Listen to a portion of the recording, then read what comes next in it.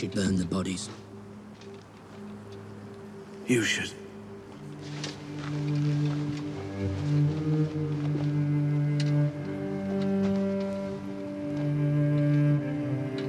What do you want me to do with this? Wear it. Burn it. Whatever you want. You have Castle Black.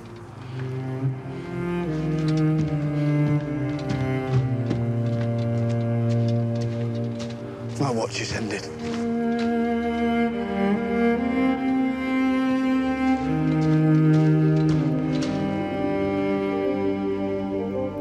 Game of Thrones. Oh my God. There's dragons. Gotta watch it. You see them. There's this fight scene with fire, and some guy really small. Winter's coming. Helpless. The guy goes, the season's going on. I see them get bigger. Watch your Now they're amazing though.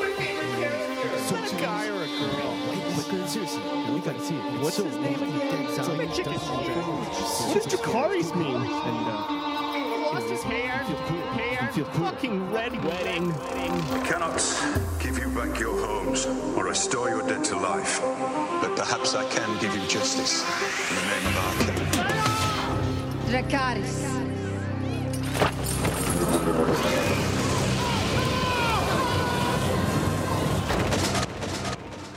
welcome back to the Coffee Klatch Crew Game of Thrones episode review. I'm Jason Pistorino. I'm Christina Lomangino.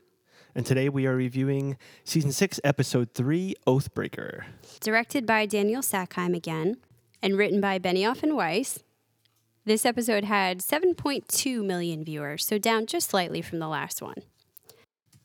Just a note, we forgot to talk about Daniel Sackheim last time. He is new to Game of Thrones.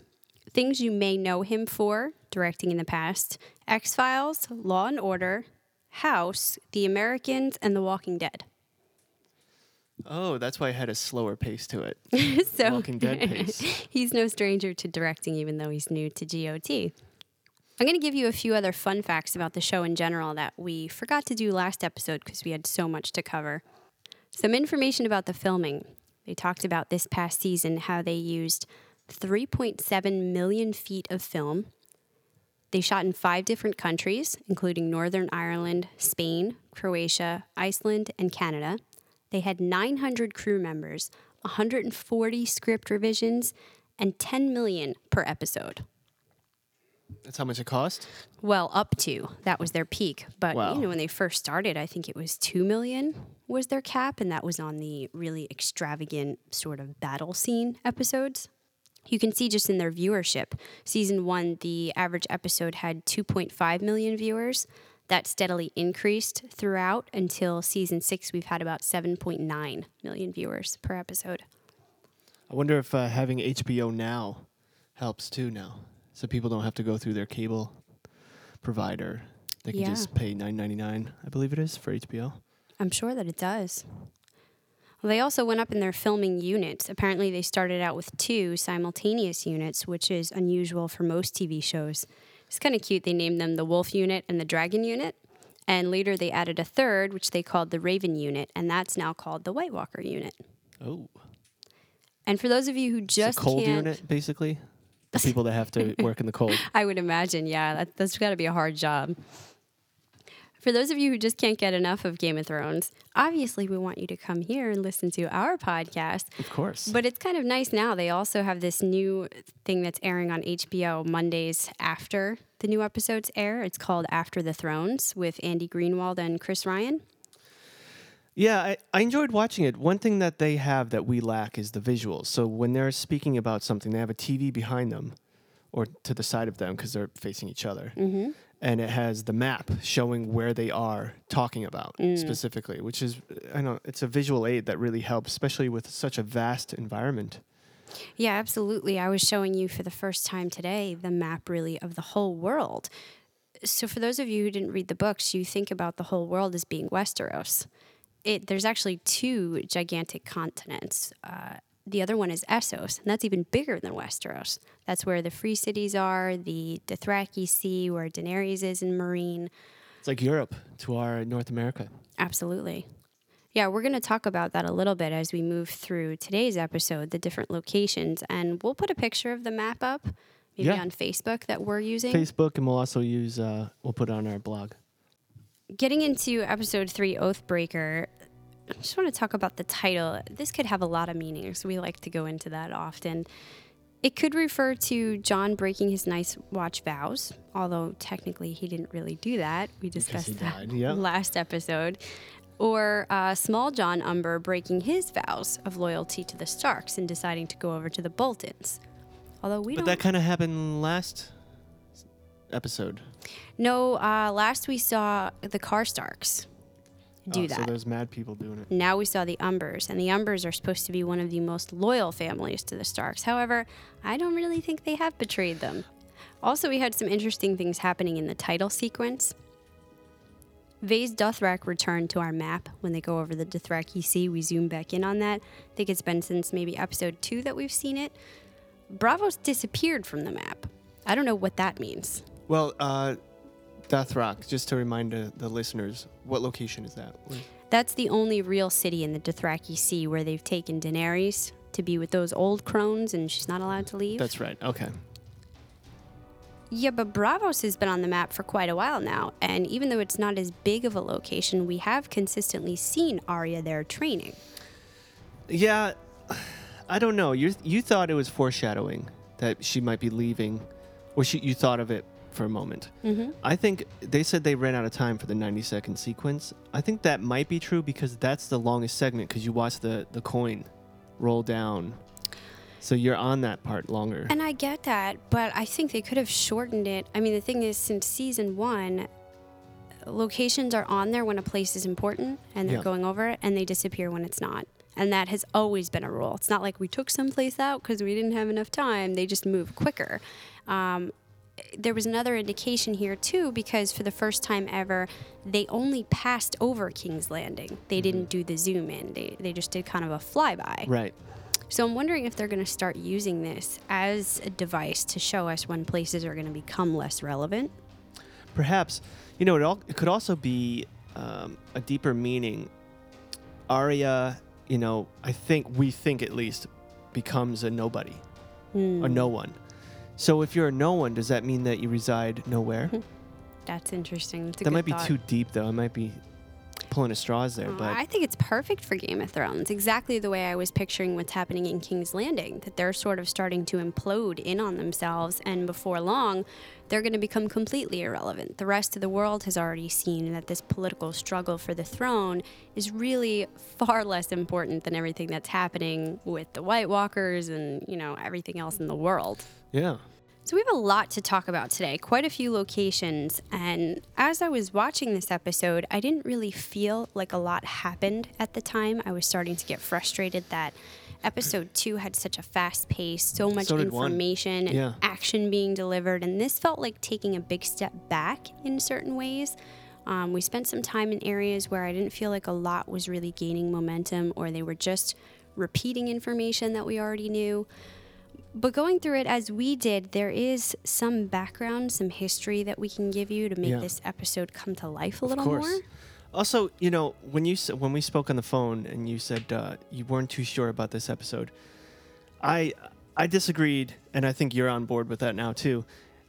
Yes, it was not as fast paced. Mm-hmm. So that momentum that we spoke about in our last podcast kind of took a back seat, but there was so much more information packed within this episode that I think it more than made up for the momentum. See, I don't know about the information piece though, because I feel like they gave you a lot, but a lot of it we already knew. It was more like alluding to further information to come. Right. Yeah. Or for book readers, giving you a glimpse that, oh, remember all of this stuff that happened in the book in the background in previous years? That's going to become relevant now. So, you know, for those of you who didn't read, we're going to give you pieces of that as we go along to flesh things out a little bit better. We'll try to keep it moving quickly. And just in case you don't want to know any of this stuff, because some of it is unique to the book so far, not yet in the TV show, massive spoiler warnings, theories, histories are going to be in here if you don't want to hear it. Maybe not the best episode for you, but we'll try to keep it a little bit mild. Also, nothing we say will be definitive, so we're not going to tell you that Jon Snow loses a finger next episode. It's theory. It's book reader theory. Absolutely. So let's make our way through the locations by map. We'll start off in the north. We're going to look in on Bran, who gets a vision. This time he sees his father, Ned, a bit older, with his friend Howland Reed and several other Northerners. To get into what happened in the vision, I just want to tell you a little about who Howland Reed is. So people saw this guy. He's very close to younger Ned Stark in the vision. He winds up saving his butt by the end of the vision. And they were asking, who is this guy that kind of came out of nowhere? Some of you may recognize his name because he is father to Mira and Jojen Reed. They are the kids that went with Bran to keep him safe and have been traveling with him. Jojen died last season, but we still have Mira with him. Yeah, I didn't pick up on that right away. It's those details. You know, I get lost in what's going on and just trying to figure out, okay, who's that? Oh my God, that's Ned Stark. And then I'm like, who's that dude? And then I just kind of forget about who he is, or I don't even have time to piece that name together because then they start speaking in this older language and I'm trying to figure that out. Well, even the book readers don't know a lot about Howland Reed. His people, where he comes from, it's all very mysterious. He's the Lord of Greywater Watch. This is an area that's just north of the Twins, if you can imagine it on the map, where the Freys live.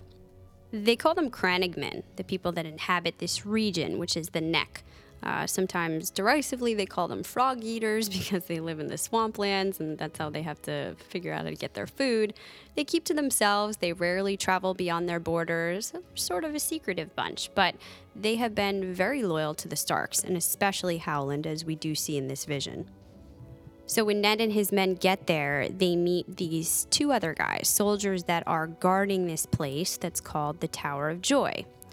The two soldiers are Sir Arthur Dayne, who they call the Sword of the Morning, and he's supposed to be the best swordsman his father ever saw, probably the best swordsman in all of the Seven Kingdoms. 2 against 7. He was down to one dude. Yeah, and the other guy is Sir Gerald Hightower. He was the current Lord Commander of the Kingsguard at the time.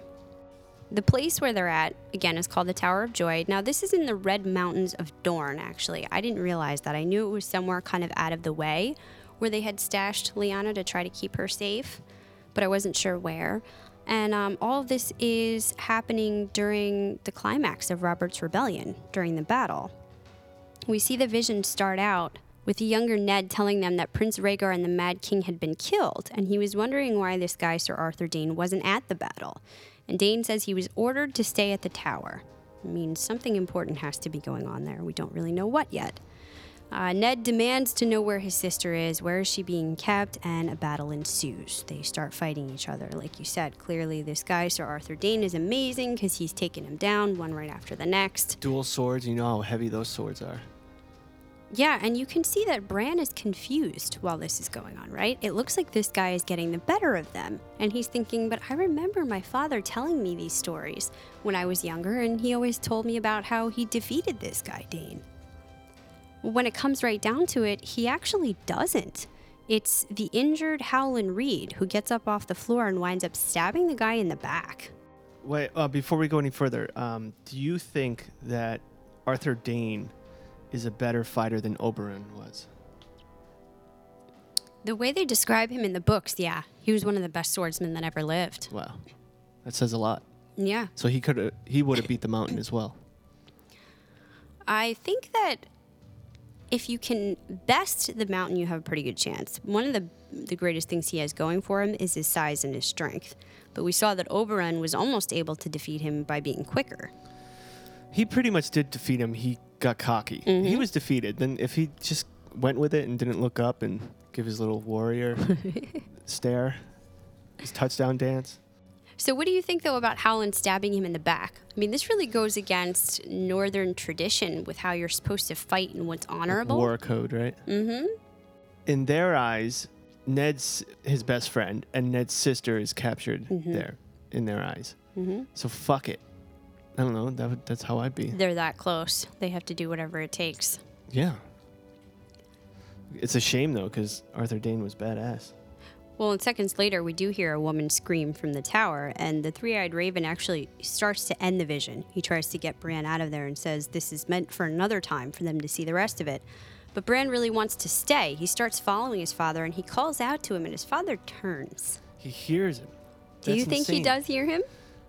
Absolutely. This is one of the things what I mean by a lot goes on in this episode. It's like little things that, no, it's not someone physically getting older or dying, but that's deep, bro. Yeah. So in the wind, he heard he said father, right? Yeah. So he heard a child say father. So I'm sure he wasn't thinking that's my future son. But that just goes to how much power this kid has. Yeah, and I don't know if the Raven knew that this was even possible, if this is why he's been trying to keep the vision short, because potentially something could happen like that. And, Michelle was on our podcast last week talking about this same thing. Could he actually change the past by doing things like this? I think he knew because he kind of spoke to Bran, right, throughout the journey in Whispers in the Wind. Oh, yeah.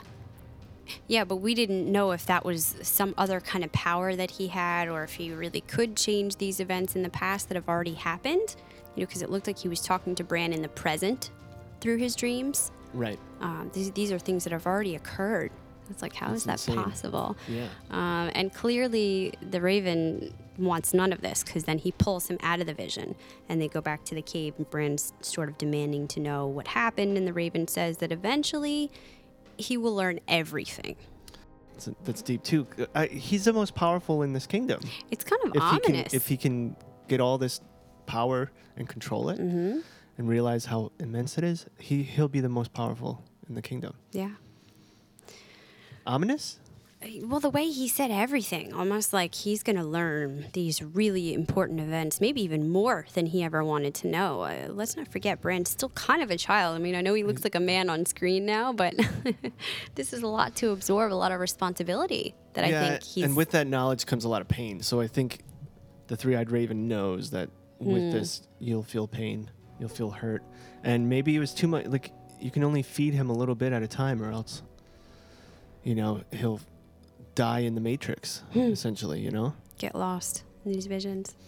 I just want to read real quick, and I'm probably going to read badly, what Ned and Arthur Dayne said to each other. Oh, This is what I said when I was trying to understand what they're saying, and I'm still thinking in my head, who's that cat behind him? So this is what happens. I looked for you in the Trident, Ned said to them. Okay, pause already. Trident, what's that?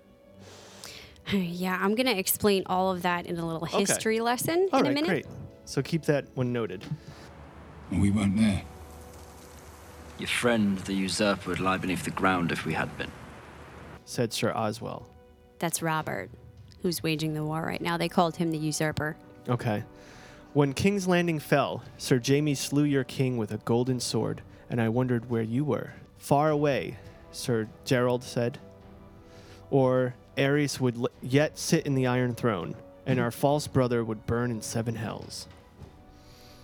I came down on Storm's End to lift this siege, Ned told them, and the lords Tyrell Redwyne dipped. Tyrell and Redwyne. Yes, that's what I said. Dipped their banners, and all their knights bent the knee to pledge us fealty. I was certain you would be among them. Our knees do not bend easily, said Sir Arthur Dayne. Sir William Darry is fled to Dragonstone with her queen and Prince Viserys. I thought you might have sailed with him. Sir William is a good man and true, said Sir Oswell, but not of the King's Guard, Sir Gerald pointed out. The King's Guard does not flee. Then or now, said Sir Arthur. He donned his helm. We swore a vow, explained old Sir Gerald. Fuck. Ned's wraths moved up beside him with shadow swords in hand. They were 7 against 3. And now it begins.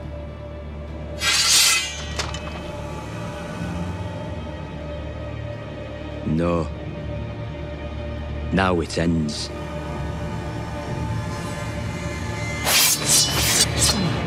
Okay, so that's, fuck, man. Just use regular language. Let me know what's going on. Well, here's the thing. They did blow past all of the history of what was happening at the time, Robert's Rebellion, that you don't really know a lot about if you haven't read the books, because the TV show starts right after the war ended. We've had this time now, many years of peace, and Ned's living up north. Robert wants him to come back. You don't know the events that led up to that peace. Right. So that's why I want to give you a little bit about Robert's Rebellion and what was happening during this war. Okay, it was one of the last great civil wars among the big houses. It took place approximately 17 years before the TV series began. So a little ways before, actually. And it lasted about a year. At the time, the Mad King Aerys, we've heard about him talked many times, he was the king and the last member of House Targaryen to sit on the Iron Throne. Because of his madness, tensions were high in the kingdom. A lot of people talked about rebelling. But the straw that finally broke the camel's back, Robert at the time was betrothed to Ned's sister Lyanna. We've learned this along the way. And he actually loved her very much. He really cared about her. They heard through the grapevine, it was said that Prince Rhaegar had abducted and possibly raped Lyanna and was holding her captive somewhere. In case you've forgotten, Prince Rhaegar is Aerys' oldest son, so he was going to be heir to the throne. He would be the one ruling once the Mad King died.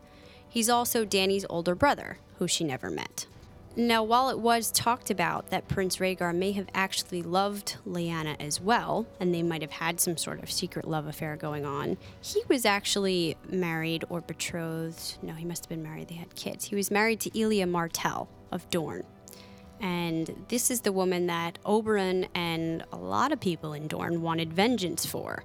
When Oberyn fought the Mountain and he kept saying, you raped her, you murdered her, you killed her children. Right. So she was one of the Martells, and she was kind of held captive during this war in King's Landing. And eventually, when the city was sacked, the Mountain raped and killed her and her children. So that's who Prince Rhaegar was with. But there's stories, did he kidnap and rape Lyanna, or were they actually in love, as a lot of people believe? Either way, Ned and Robert are both rightfully furious about this. They decide they have to go get her back. While this is going on, Lord Rickard Stark, who's Ned's father, and Brandon Stark, Ned's older brother, decided enough is enough. They went to demand justice from King Aerys in King's Landing in person, and they were brutally killed and even roasted alive in their armor. Luckily, Ned and Robb weren't a part of this because, as you know, they were being fostered by Jon Arryn in the Eyrie, kind of raised up there together like brothers. And, you know, Aerys had demanded that they be turned over as well, but Jon Arryn refused, and he raised his banners. He became part of the war as well. And an alliance was really forged between the Tullys and the Starks when Ned was betrothed to Catelyn Tully. This is how all these alliances were being formed, and they were getting people together to go and fight the Targaryen kings and take them down once and for all. They've been ruling far too long, and half of them are mad, and the people don't want that anymore. So Robert goes to war, and he meets up with Rhaegar on the Trident. When you said, where is the Trident? That's a location that you can see on the map here. It's sort of just north of Harrenhal in the Riverlands.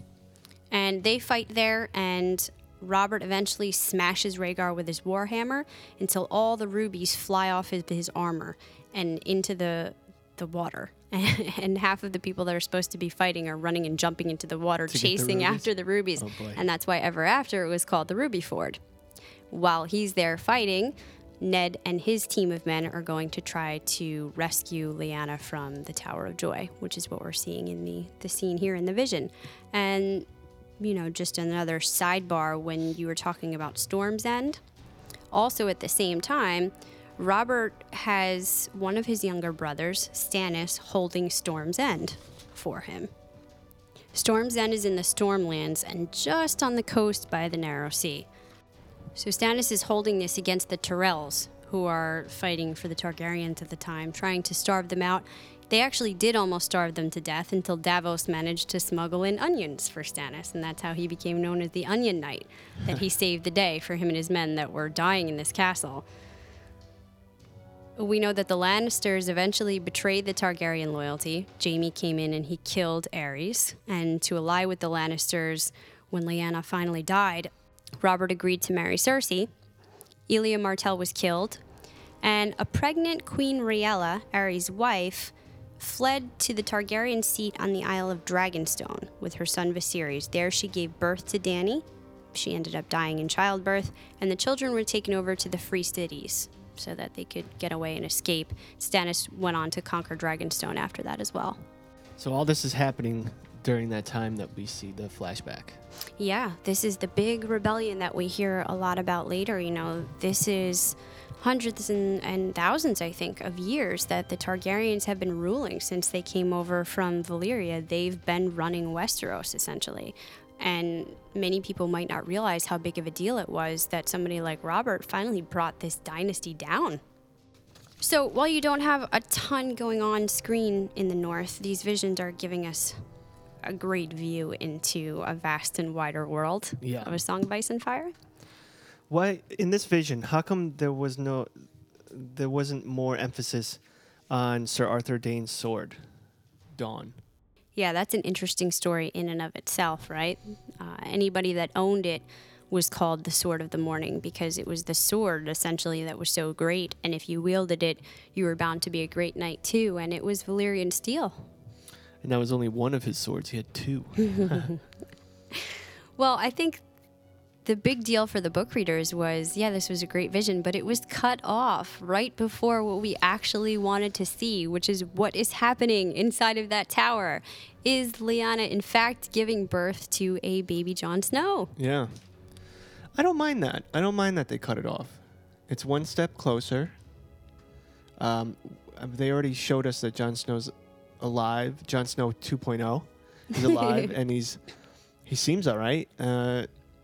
He's got a shadow hanging over him, depression and doubts, but he doesn't seem evil. He doesn't seem too much like he lost himself. Maybe he lost some of his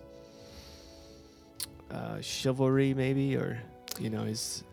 Yeah, I think he lost something, and let's go over and talk about him next.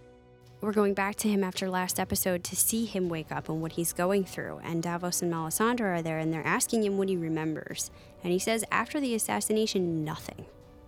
So is this what this means, that there's nothing after death? A lot of us were thinking maybe he went into ghost for a little while or something would happen. But anyhow, Melisandre goes on to tell Jon that maybe her religious prophecies were true.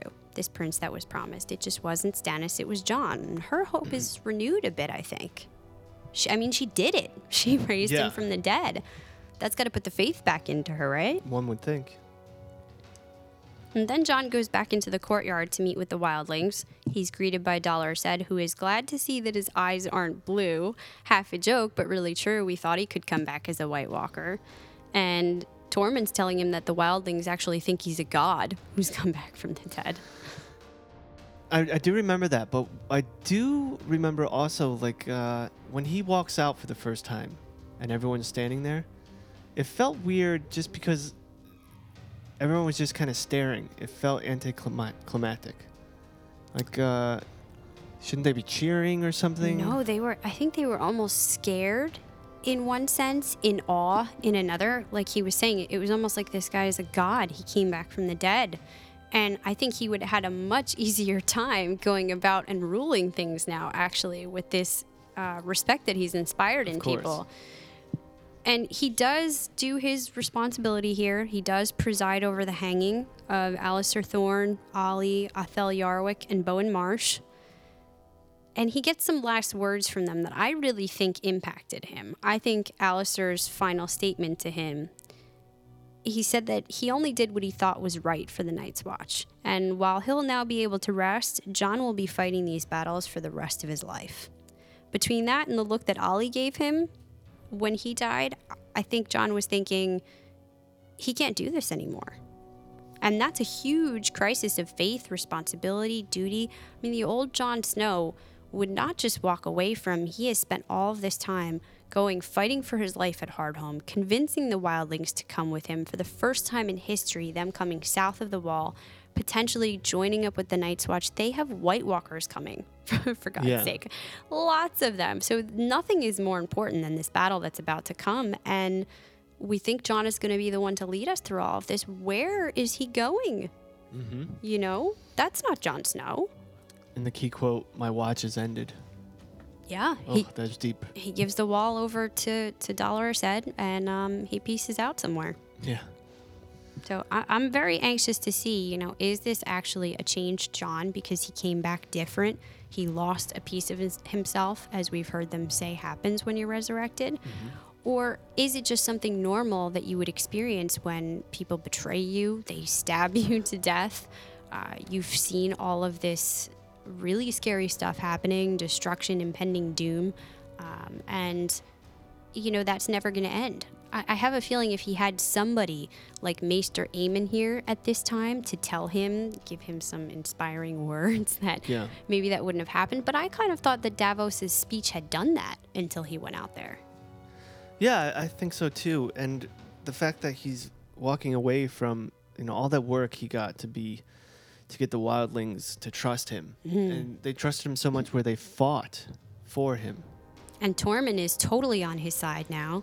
He has Davos, who's a great right-hand man, Melisandre, whose magic is back and stronger than ever. He's taken out the key mutineers that staged this rebellion. You would think this would be a really great time to take back over the rule of the Night's Watch. I love how Tormund hugs him and makes a joke about his penis size. The size of his member. Yeah. He's always talking about his member. But is he really walking away from all them, or is he just walking, to where they reside in the gift? Is he just leaving being Lord Commander? Is he leaving the wall altogether? Could he potentially be going to Winterfell to finish what he thought about doing when Stannis offered him, that the castle was taken by the Boltons and... But alone, I don't think he's that dumb. Maybe we just haven't seen the second part of this plan that he's brewing in his brain. Yeah, that's what I believe. But intense things are happening in Winterfell. Let's talk about that. We see a meeting between Ramsay and Harold Karstark. This is the guy you were talking about who betrayed the Starks last episode. But there's also a new guy, new to us anyhow, Small Jon Umber. This is the eldest son of the Great Jon. You might remember him as the big man when Robert was first trying to get his armies, his northern bannermen, together to go march south on King's Landing and the Lannisters. It was very important that he win one of these people over. And, that was the Umbers. And the guy came into the room and he's sort of banging on the table, real huge guy with a beard. And finally, Grey Wind, Robb's direwolf, leaps over the table and bites 2 fingers off of him. There's a really tense moment where you think that's going to be it, and then the guy just starts cracking up laughing, swears his fealty to Robb. Everybody's saying King in the North, and you realize this is a really important ally for these people. They rule the Last Hearth, which is a castle the closest to the wall, the farthest north in the region you can get, and we do hear Small Jon talking about that if the wildlings come south, they'll be the first to get hit. So he's looking to sort of team up with Ramsay. He doesn't want to officially swear fealty. He's refusing to kneel, but he's agreeing that they should work together against these wildlings and that Jon Snow has been letting them through. This is going to be a problem. And Ramsay's saying he wants to hear him say he's Lord of the North, Warden of the North, which is not really happening. Small Jon says he doesn't blame Ramsay for murdering Roose, so he knows that's a lie, that his father was poisoned by his enemies. He sees right through that. But he questions his loyalty. Let's look at the Red Wedding betrayal. So he says instead of kneeling, he's going to strengthen the truce with a gift. And that's when he brings in Rickon Stark and Asha. Yep. Ugh.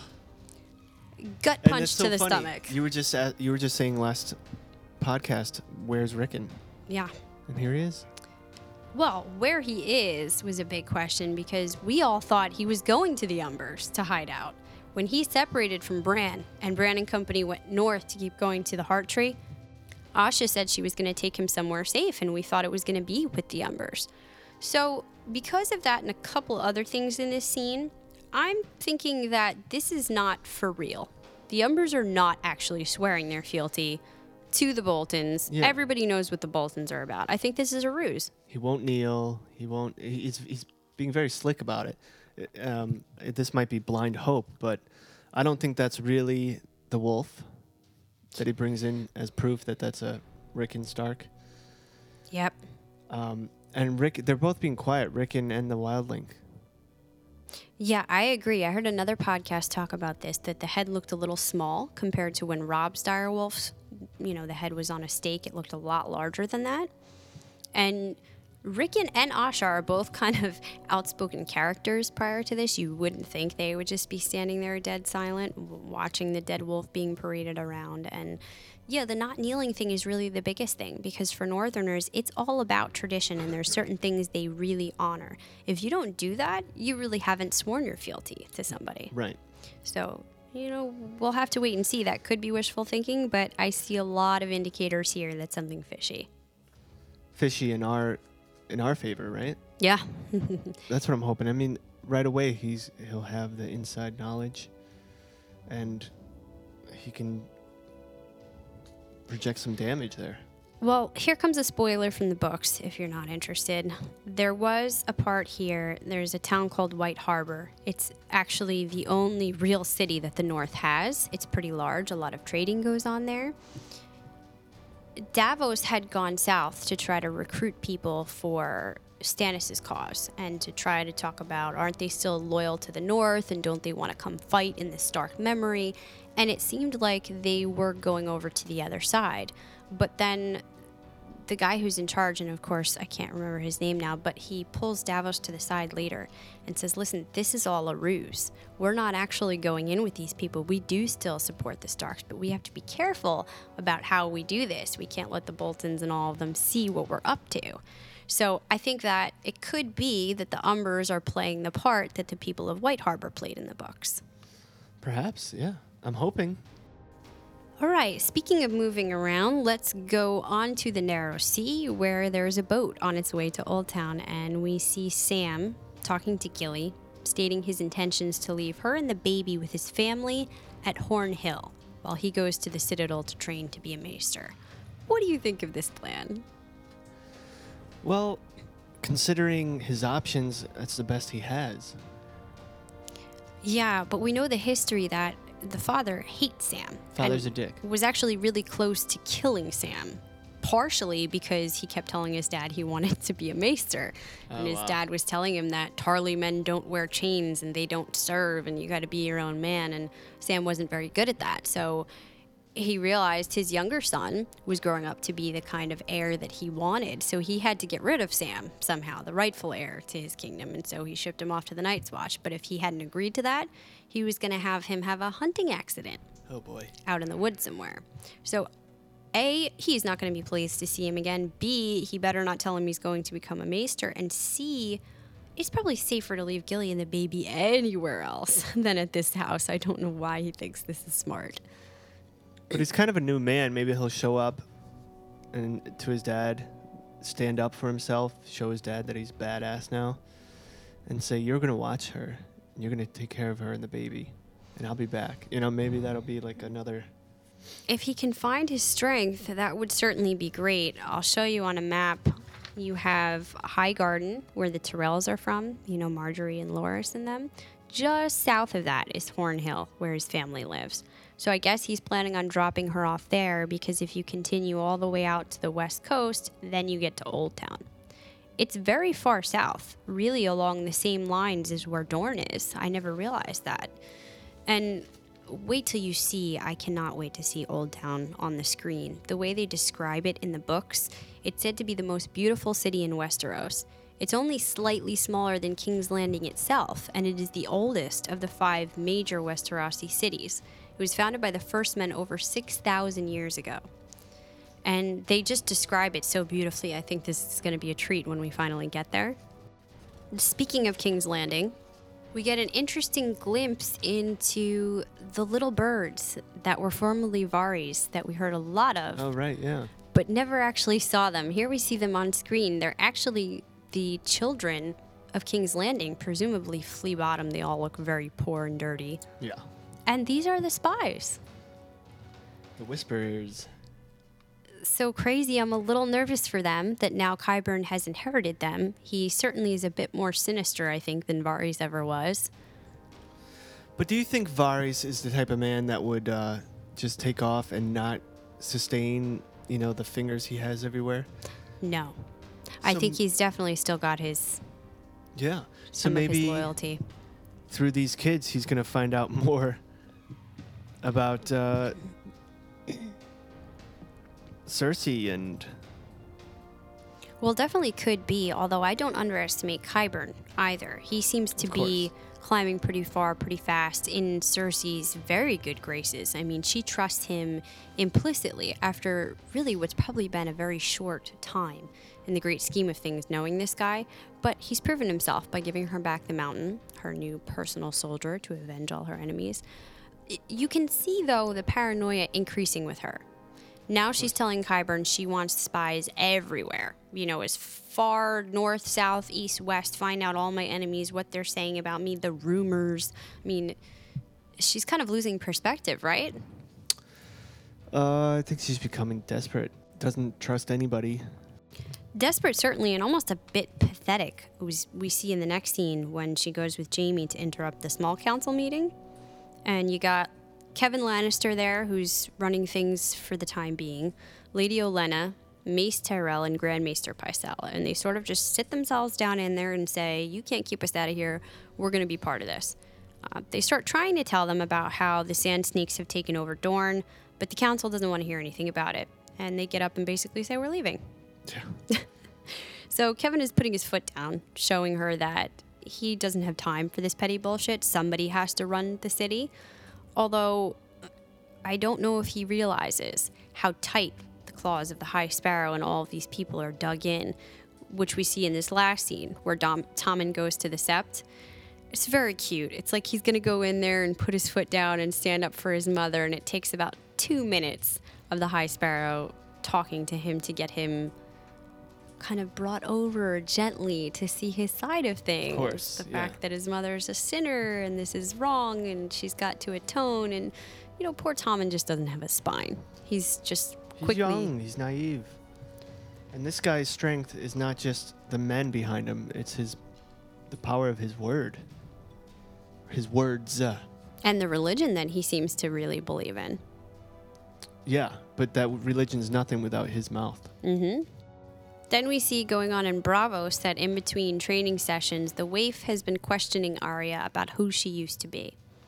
Arya's telling her about the family and about her kill list, which has gotten really short. Did you notice that? Yeah, I think this is... I think a part of her has become no one, but I think there's still Arya in there, and she's holding back from the full list. That's the Arya still in her. Yeah. That's what I believe. I kind of think it's kind of true what you're saying, but maybe she's just narrowed it down to the most evil people that these are the ones she can't let go of. Perhaps. You know, Cersei Lannister, Gregor Clegane, which is the Mountain, and Walder Frey. So those are the ones most responsible for hurting her family, and maybe she just can't not say them. She admits that she took the Hound off this list before leaving him to die. And then Jaqen H'ghar comes in and takes her to the main chamber where he offers her sight back if she drinks from the poisonous pool and tells her, if you're truly no one, you have nothing to fear. Were you not on the edge of your seat thinking, what's going to happen? Well, yeah, because that pool we've seen being used where the person dies. Yeah. So, poison. But, in the back of my head, I was like, well, maybe for her it won't be poison because she's a nobody now, and they'll just cure her eyesight. I was hoping. But it really didn't seem like she is fully no one yet. So it's another one of these tests where, when she put the mask on, she wasn't nobody and it made her blind. So now I'm thinking, well, maybe she's still not nobody yet. What's going to happen now? But it seems like it worked and she got her vision back. Yeah. So what do you think is next for her? I mean, it seems like she's going to be allowed to kind of start a more intense training. Maybe be somebody else, maybe go somewhere else, continue to learn how to be whatever it is after the training is done and you're nobody, then what happens? Maybe she's going to go on a mission that has nothing to do with the Arya story. Right. And through that, maybe Arya comes back out and she finds someone. Comes across somebody on her list, maybe. Yeah, maybe. Well, that was it for Braavos, and our last two locations, we go to Vaes Dothrak, where we see Dany being escorted to meet with sort of the main elder woman of the Dosh Khaleen, Suad Feress, something like that. She's the lady in charge, and she's talking to Dany, and she sees right through this bravado and really knocks her down a peg by telling her, listen, we were all married to great calls once. We all thought we were going to take over the world and rule by our husband's side. And they all died, and we all wound up here. And the same thing's going to happen to you. You're young, you still believe in that, but this is where you belong. And actually, we find out the various Khalasars have gathered here in Baze Dothrak to discuss which cities to conquer next and what to do with Dany, because she broke the rules by leaving. So they're telling her she's going to be lucky if she's allowed to stay here. Do you think she's really in trouble? Her storyline. I'm ready for some progression with her storyline. I think she's going to be in some trouble. I don't know if we'll have a resolve for that next episode, but we know that those two cats are coming for her. Yeah, they're coming to look for her, Jorah and Daario, but they're two guys, and this is a city full of thousands of Dothraki that have gathered. I mean, all the Khalasars have gotten together here. Yeah. So there's not a lot they can do about it unless Drogon shows up. I've been wondering, these women essentially are slaves. And Seems it, yeah. what does Dany do best but to free the slaves and start an uprising against their masters? Oh. Are these women going to be the next ones to take over? They don't stand a prayer against all of these really forceful cows unless the dragon shows up. Perhaps. I just don't want the dragon to get hurt.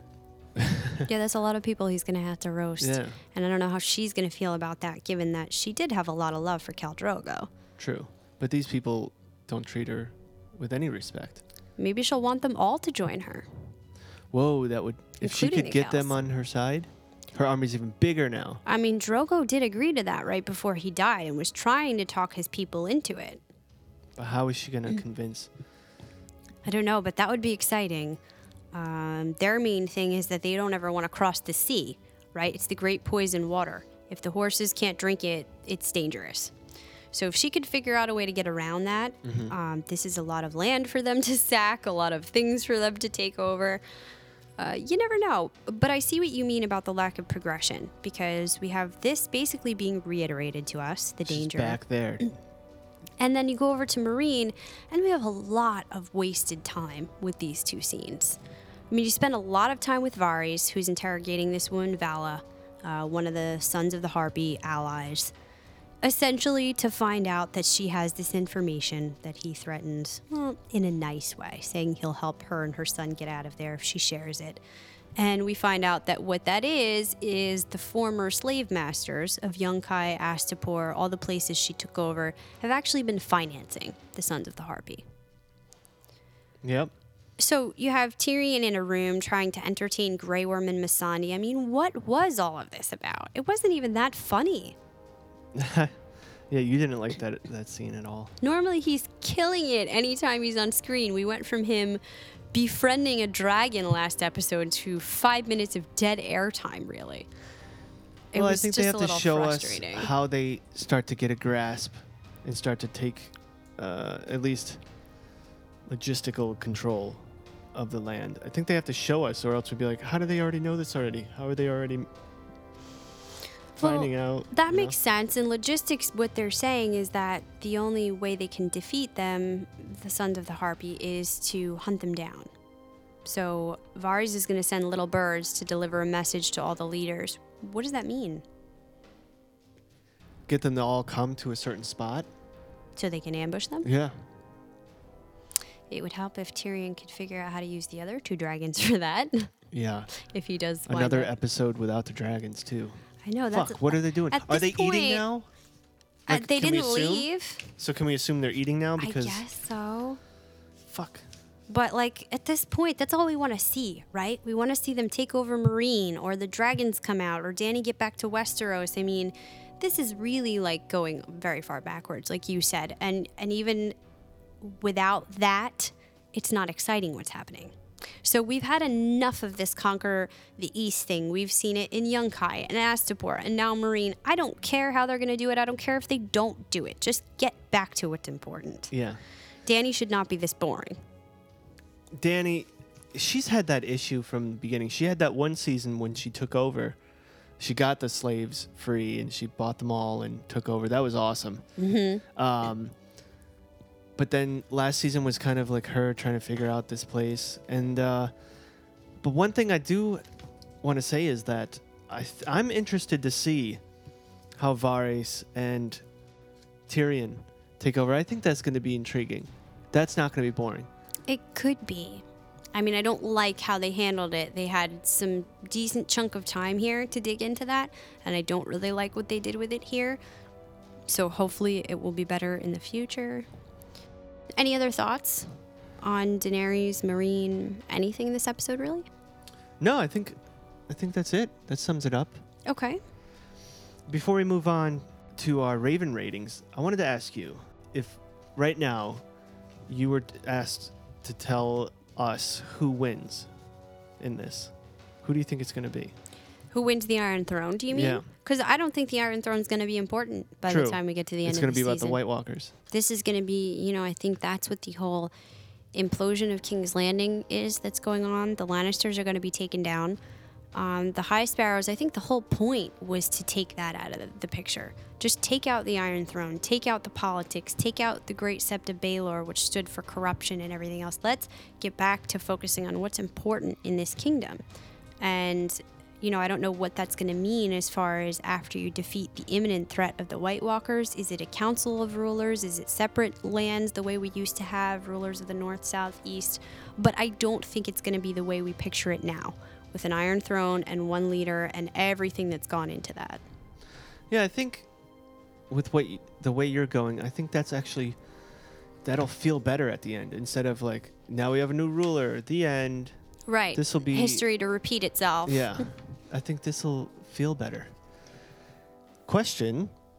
So these White Walkers, how they have those fucked up looking horses, like White Walker horses? Mm-hmm. Could a dragon become a White Walker? I suppose So fuck a any dragon. creature that dies could. So even a direwolf. We know from the books that there was an elk that was dead that a man was riding. So That's right. Oh, we have a few dead. the direwolves that are dead Direwolves. are all headless. So I think we're okay. safe there. But if one was to die without being headless, ooh, that could be scary. And that's another question, we kept saying, is there going to be another side to these White Walkers? We haven't seen much in this world that's all good or all bad. Do they have a backstory of their own, or are they just a force of pure evil? Do they speak? Could they tell a backstory? Well, I mean, the shambling reincarnated dead are something different, but I think the White Walkers themselves, that ruling class, Yeah. I think they probably can, and I think they probably do have something of their own going on. Ooh, 2 seasons ago, there was that White Walker scene where they had a baby. Is there a Yeah. significance in that baby, or is it just them showing us like how they make new special walkers? Right, because that wasn't just a reanimated thing. They were taking live live baby. babies, not dead skeletons, and it looked like they were making him one of them instead of one of the walkers. And it looked almost to be a religious ritual. We talked about it way back when, that this looked like some kind of place of worship, and they put the baby on something like an altar. So maybe they do have their own purpose that makes sense to them. Yeah. I hope we get some more of that backstory eventually. Even if they are bad, I want to find out what drives them. They've been trying to take over and move farther south throughout the centuries. We do have the history of the Long Night, when the children and the first men first got together and made a truce because they had to stand together against the White Walkers. Right. And these nights that lasted 10 years long, and everybody had to be in fear for their lives. So why has this been happening throughout history? It'd And be nice. That'd be an intriguing storyline. What if R. Martin did a whole book just on the White Walkers? That'd be awesome. I think that, book 6 and 7, The Winds of Winter and A Dream of Spring, it seemed like 6 was going to be a lot about that. An extended winter, a night, a fight with the White Walkers. So that's what I mean. We're into episode 3 already, and we're not even close to any of that happening. all of this culmination and this action that I thought we were going to see, the impending threat, the snow's coming in, the weather changing, winter is coming. Yeah. We're still in that whole same storyline that we were before. It doesn't seem to be changing fast enough. How are they going to get to that climax quick enough? I don't want to end season 6 thinking it was the same old Game of Thrones. How do you wrap all that stuff up in one season? I have a theory for a backstory for the White Walkers. What's that? So those special walkers, not the animated dead. Mm-hmm. They're old kings that have been killed in the Game of Thrones in past battles. Oh, How crazy would that be? A that solid makes story. a lot of sense because we know one of them was a former Night's Watchman, a Lord Commander. Yeah. So technically, he's kind of like a king in his own way of the Night's Watch. Maybe they're all different kinds of rulers like that. That have been stabbed in the back. Kings in and- the North, Yeah. Kings of the Iron Throne. Yeah, And betrayed. that would explain why they want to come back down south and destroy. And that really would make them totally bad, which I can get behind killing them if we know they're bad, Yes. Well, we know they're bad. as long as we get the backstory of why. Why? What are they about? That would be the perfect reason. Yeah, that could be They cool. want their king back, their kingdom back. They will reign again. But it has to be winter in order for them to be able to live that far south. So that's why they want That's the why long it's night. taking so long. It's got to progress all the way down. Boom. So overall, what do you think about episode 3, Oathbreaker? Raven rating. I'm going to go with. So last week we had episode 1. I gave it 8.5. Episode 2, 9.2. I'm going to go with. And this by no means is a sign that I didn't like this episode, but I got to go a little lower. Yep. 7.5. Ravens. Okay. And well, people, if I go 5 down, that's when you know I hated it. 7.5 is still excellent. we hardly even ever get to 5s because this is Game of Thrones. Right. Walking Dead, 5s. That world. Absolutely. I don't know that I've ever gone below a 7, a 6 maybe on this. So I'm going to give it a 7, which is kind of low for me for Game of Thrones because of the feeling like the pacing was off. I kind of chalk that up to you have one director do every 2 episodes. So we had the same director do 1 and 2. Now you switched over to somebody new to do 3. Brand new directors. Never directed Game of Thrones before. Brand new. He's got to do his own setup now. So perhaps 4 will be his climax. But, I hope it's more streamlined throughout the rest of the season. We can't be going back and forth so harshly in that way. Yeah. However, overall, yeah, there was a lot of great backstory to it. There was a lot of what could be out of this. Primarily, I was frustrated with Dany and Marine and a little frustrated with not getting the end of Bran's vision. So I hope Didn't we bother see me. that in the future. That didn't bother me. And like we said last episode, there's no fillers episodes in Game of Thrones. This was definitely not a filler. This was a huge setup. A lot of storyline, a lot of putting the pieces in the right spot. And I'm excited for this week. Very excited. And specifically, who owns the throne this week, Jason? Who owns the throne? Who's your favorite characters for episode 3? I got to think about that. You go first. Okay, well, mine's easy. I was really in between 2 this week. I almost gave it to Small John because I am so sure that he's lying. But just in case he's not, that could make him the worst guy in the world. So I'm going to go with Howland Reed. Been waiting to see this character on screen for a long time. I think there's so much more to his backstory we have yet to learn. I'm very eager to find out what that is. Oh, boy. Who owns the throne for me, man? You know what? I'm going to go with the boring answer, Jon Snow 2.0. Oh, Lord. This was my least favorite character of the episode. Why did you like him? Yeah, as far as what he did, yeah, that would probably make the least favorite. But he was back. We learned he's not evil or retarded or something. Yep. And he made a decision. And we may not like what the decision is yet because we don't know what it means. But I think this decision is going to change the course of Game of Thrones. I think this is a big turning point for him.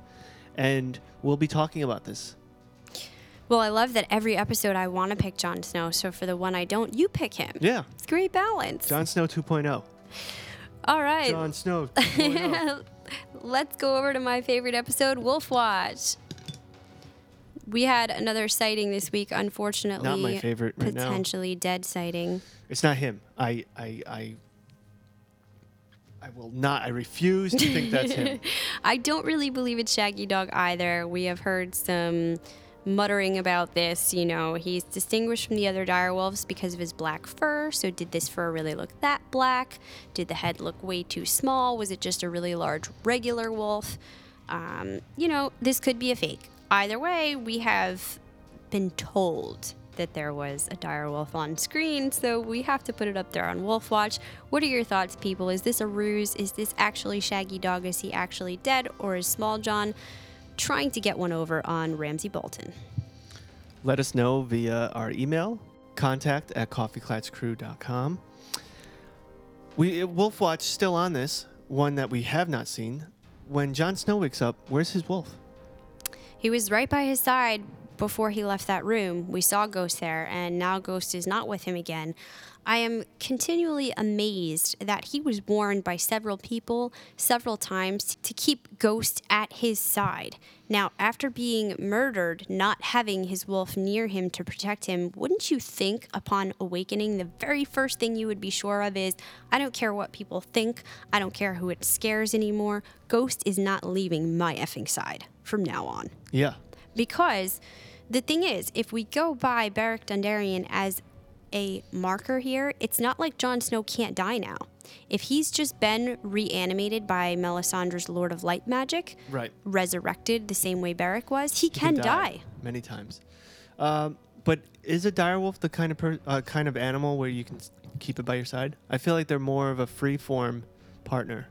They go where they please. In a certain way, they do have a lot of loyalty. They will stay near their master if they're in danger. I think that they could be closer, that Jon Snow has kind of been keeping him at bay up until now because at the Night's Watch, certain people were scared of him, or in the books, he was upsetting the giants, so he had to lock him up in another area. So he was getting a little lax with how close he kept him. And that's something that's missing. I think I would have liked an embrace when he reanimates. An embrace from Ghost. Yeah. Comes up, like jumps up on him and they hug or something. That'd Any be dope. kind of moment. It was kind of weird that they paid so much attention to the camera focus on Ghost prior to his waking up and after he's nowhere to be found. Right. I wonder. So or does it scare Ghost that he's coming back alive? Because Ghost jumped up when he was in the last season when he was about to Right, which reanimate. I attributed to I thought he had been working into him in his death, and now that it seems that's not the case, although, you know, maybe we just don't know. If he did lose pieces of himself, maybe he really doesn't remember what happened. Maybe he was. Yeah, that'd be cool. I mean, I don't think Beric mentioned something about that, not really remembering the full details afterwards of some of his death. So I think we have a lot to learn yet about what happens there. Looks like an interesting title. If we go to upcoming, do a sneak peek through the Heart Tree, we have episode 4 is Book of the Stranger. Yet I could not find a description anywhere, even a short one online, for what that's going to be about. Well, we do know that the long-lost Littlefinger will be back, Yes. which is good because we were wondering what's he up to. It'd be interesting to see what his next moves are. Does he reset or does he just keep going along but just tweak it a little bit? Right? You know, we still have yet to see his full story. So I'm excited about that. And we do see that, I forget their names already, those two cats are going to look for Dany. Yes, Jorah and Dario. I have a feeling we're not going to see dragons, and Jon Snow's part may be short next week. Well, they better pick it up somewhere else then. Stranger in the Faith of the Seven, you know, they have the 7 aspects that represent all the different gods. And people are always worshiping one or the other, many. They have a favorite aspect that they go to.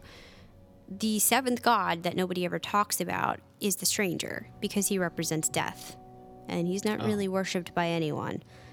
It seems like the God of many faces, that's almost all they worship. And there is some form of the Stranger in every religion. You know, with the Lord of Light, you have the light and the darkness. The darkness seems to represent death and bad things. What that will mean in terms of episode 4, I'm not sure, but I'm interested to know if the title name does have meaning, the way it has been holding meaning for previous episodes. Oh, it should. It'll have some kind of meaning. So that's it for this episode. Please let us know what your thoughts were on the episode. You can Facebook us or email us at contact@coffeeclasscrew.com. And just a reminder that we are now on Google Play Music, so you can listen to us. If you or your friends have an Android phone, tell them just to go to Google Play Music and download us there. And on that note, tell your friends about us. Spread the word. Rate and review. Let's build this army. Write a review, give us some stars, give us a rating, and help us keep this boat afloat. Until next week, this round's on me. This round is on me.